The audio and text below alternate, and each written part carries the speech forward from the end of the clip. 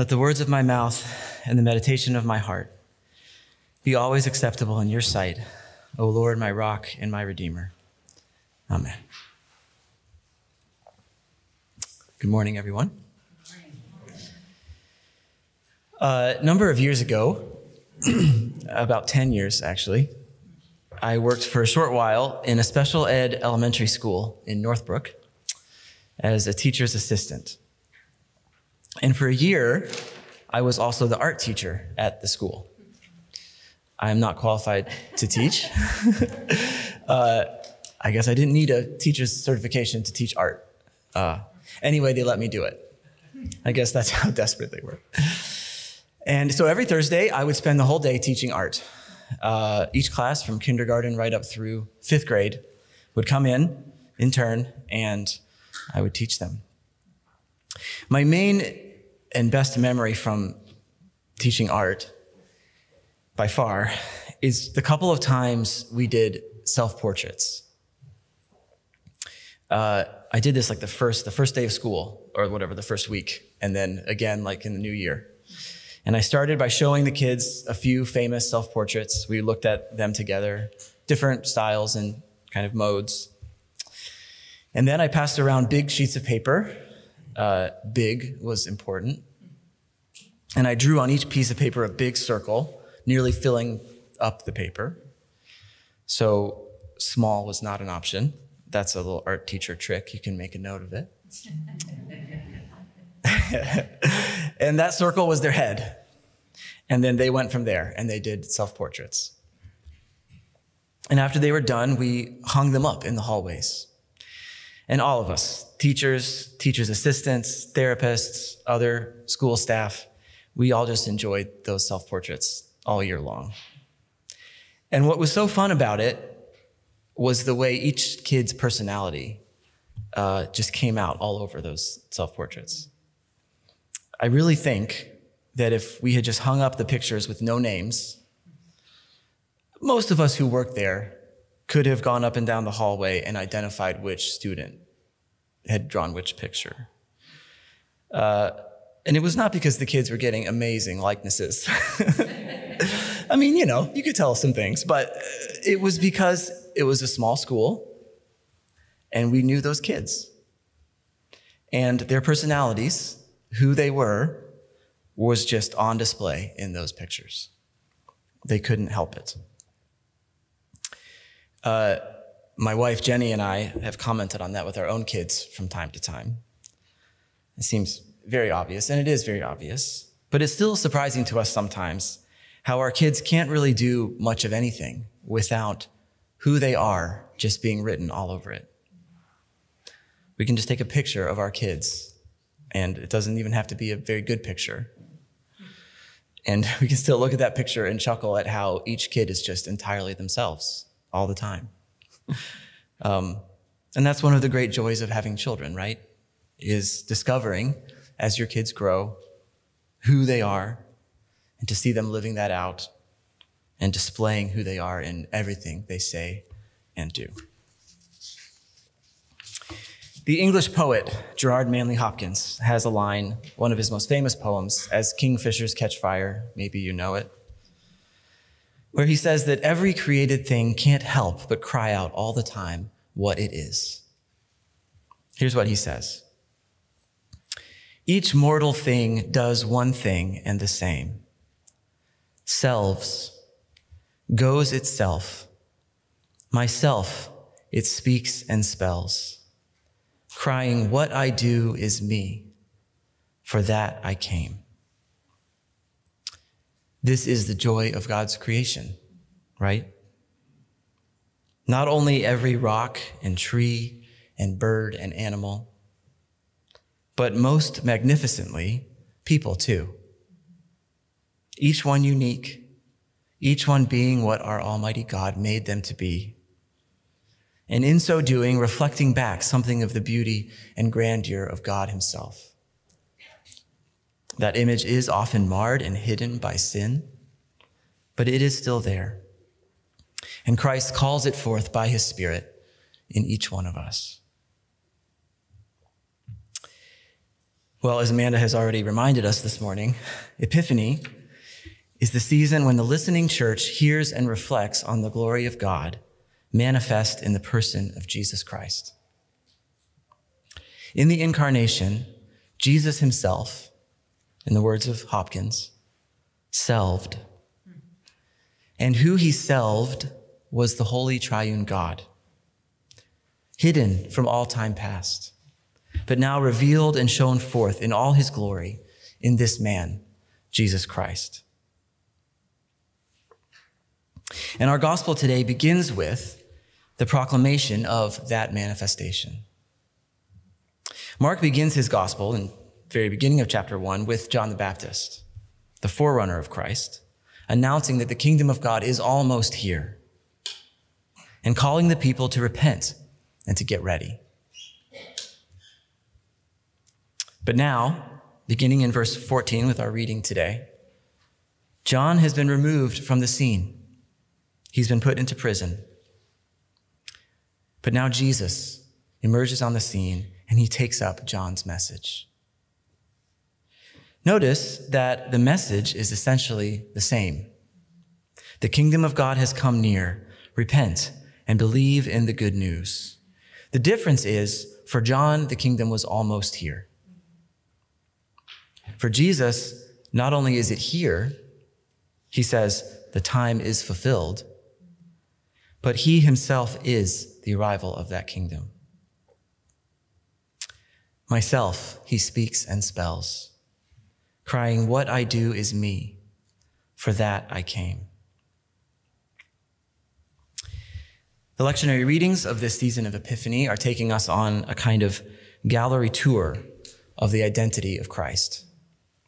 The priest and preacher Fleming Rutledge says that if we ask at Christmas, in the words of the Christmas carol, what child is this? Then Epiphany is the answer to that question.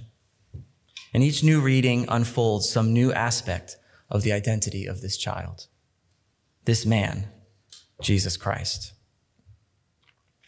And so I want us to notice together this morning two closely interrelated things that this story, the calling of Jesus' first disciples, teaches us about the identity of Jesus Christ.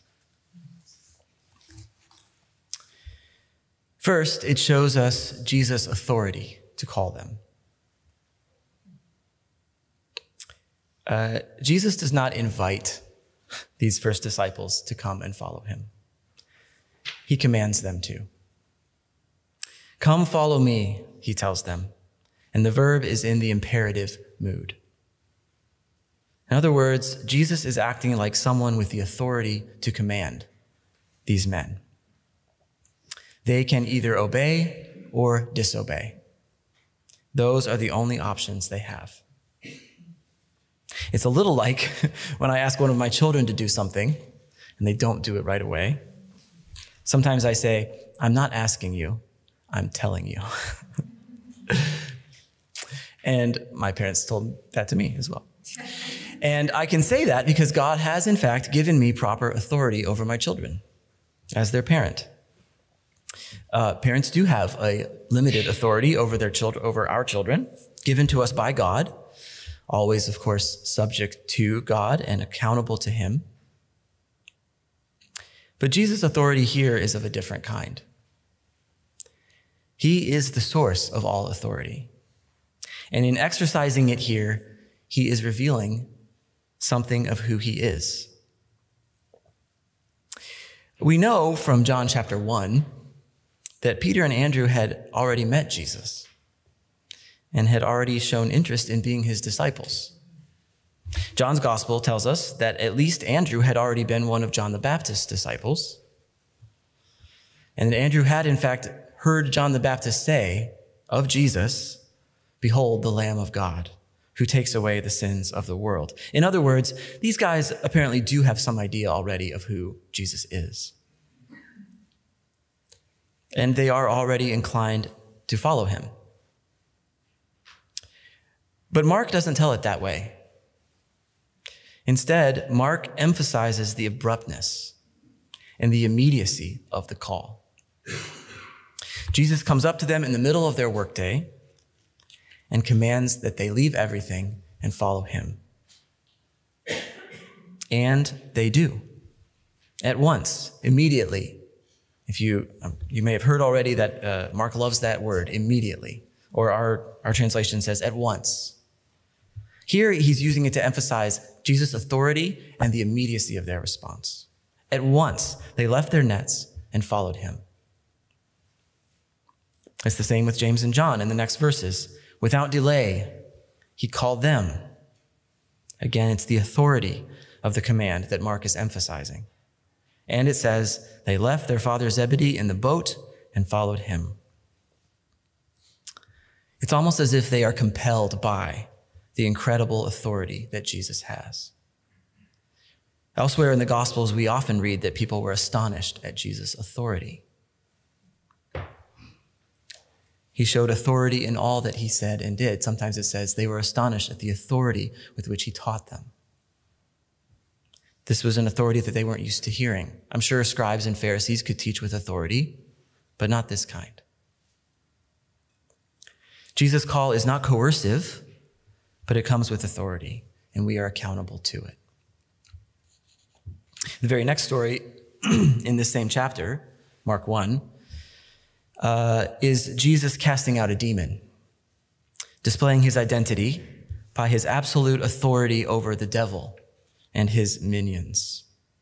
So there's a theme here that Mark is developing. Jesus is a man with authority, both over the devil and here over the hearts of human beings. So good. Jesus calls them. He is able to both command and to elicit an immediate response. But what for? What is he calling them to? That brings us to our second point. The second way that this gospel displays who Jesus is the kind of work he calls these disciples to. Come, follow me, he says, and I will send you out to fish for people. All throughout the Old Testament, God's people had been shepherds. Abraham kept flocks and herds. So did Isaac and Jacob's sons. The Israelites kept flocks and herds in Goshen in Egypt. Moses was busy taking care of his father-in-law's sheep when he saw the burning bush, and God called him back to Egypt. And maybe most notably, David, Israel's great king, began as a shepherd boy. And that always remained part of who David was. David was the shepherd king. He was to care for God's people like a shepherd cares for the sheep. And that theme certainly continues in the New Testament. Jesus calls himself our good shepherd. And even today, we call the ministers in God's church pastors, a word that's associated with taking care of animals, caring for flocks and herds. Our ministers are shepherds, and they are called to take care of God's sheep.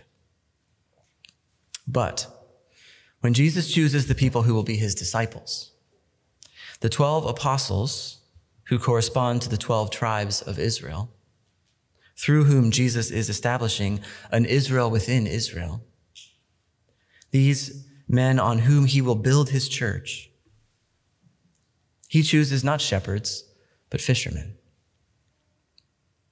Not all the 12 disciples were fishermen, of course, but Peter, James, and John were, and Andrew too. Peter, James, and John were the leaders of the disciples. They were the ones in Jesus' inner circle. But what's more, Jesus actually describes the work he's calling them to in these same terms. He doesn't just choose fishermen. He says, I will send you out to fish for people. This is a new epoch in the history of Israel, and indeed in the history of the whole world.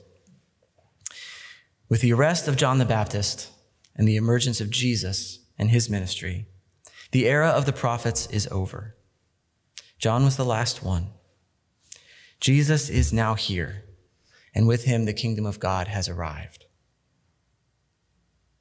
The era of the old covenant is over, and the era of the new covenant is now beginning. And that means that the work of God's people is changing too.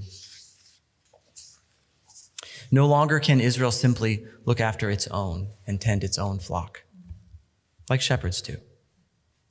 Now the work of God's people will also be to go out and find and catch new people to add to their number. God's people are no longer shepherds only. They must now be fishermen too. Just like their Lord Jesus, the disciples are being called to seek and to save the lost. When Luke tells this story of the calling of the disciples in Luke 5, the disciples have fished all night in the Sea of Galilee, and they haven't caught anything. And then, at a word from Jesus, suddenly their nets are full to the breaking point. And as Luke tells it, it's then that Jesus calls them.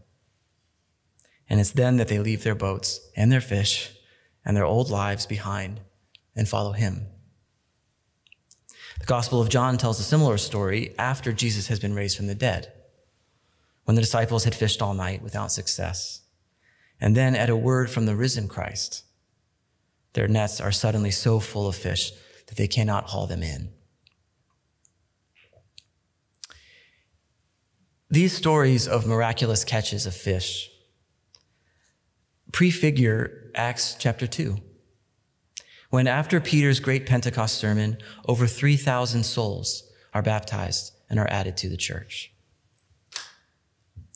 These stories also prefigure all the countless souls in all the centuries since then who have been called by the apostles' preaching and added to the church.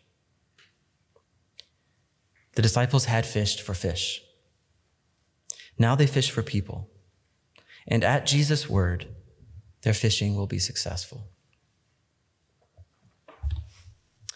There's something else going on here too, and it accords with one of the great themes of the season of Epiphany. In the Old Testament, the land represents Israel, and the sea frequently represents the nations. The sea is also associated with chaos and disorder. It's where the sea monster lives. It's the realm of other false gods and deities. It is full of fear and darkness. And so if you read the Old Testament, especially the prophets, fish and fishing are associated most often with the Gentiles. When fish are mentioned in the Old Testament prophets, it's usually in connection with judgment on the nations. So now when Jesus commissions his disciples to go out and fish for people, there's an implication that their mission will also be to the nations. That's where fish live. In this kind of biblical cosmology, the world is a heaving sea, full of evil and darkness, ruled by spiritual powers and dominions beyond our understanding. But in that great dark sea are schools of fish. And among those fish are those Jesus has called to be his own. Jesus is commanding his disciples to go out and bring them in by his word. And that is exactly what these men will do. These same 12 disciples will go to places like Samaria and Syria and Antioch. And tradition tells us, even places like Persia and modern-day India. Paul, the apostle who will be added later, will go all throughout Asia Minor and even to Rome and even, we think, to Spain. So the task of shepherding God's flock certainly continues. Remember at the end of the Gospel of John, when Jesus gives Peter his commission, he tells him, "Feed my sheep, tend my lambs." Pastors are still shepherds under their Lord, the Good Shepherd himself. But Jesus will also commission his disciples with another task just before he ascends back to heaven. Go, therefore, and make disciples of all nations, baptizing them in the name of the Father and of the Son and of the Holy Spirit, teaching them to observe all that I have commanded you. And lo, I am with you always, even to the end of the age. From the very beginning, when they were first called, this was the disciples' work, the work of fishermen. Not only to care for the people already in the fold, but to go out and call people in, and to call them with the same authority of the Lord who first called them.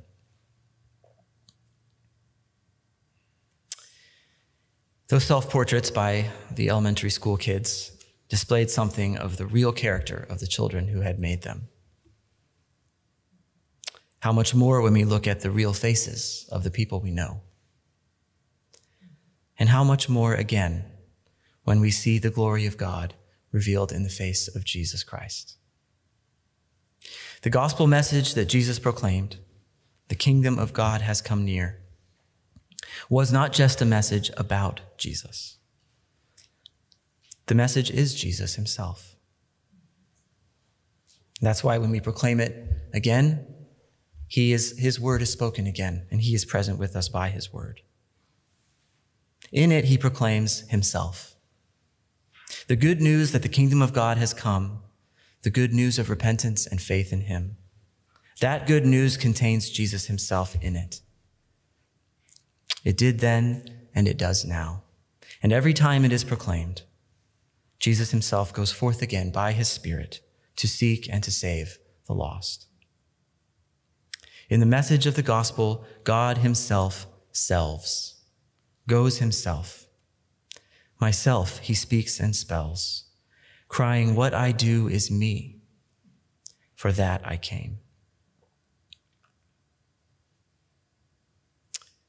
In other words, this new message of this kingdom is the kind of message that goes out into all the world, that seeks and saves the lost. It is not only for a few people, for the in crowd. It is for all people.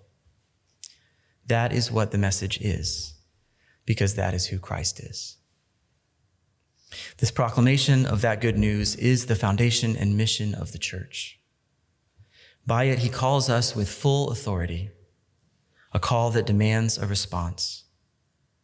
And by it, he gives us a new job, not only to care for those already in the church, but to go out and find his people in all the places where they are to be found, and to catch them with his word and bring them into his church.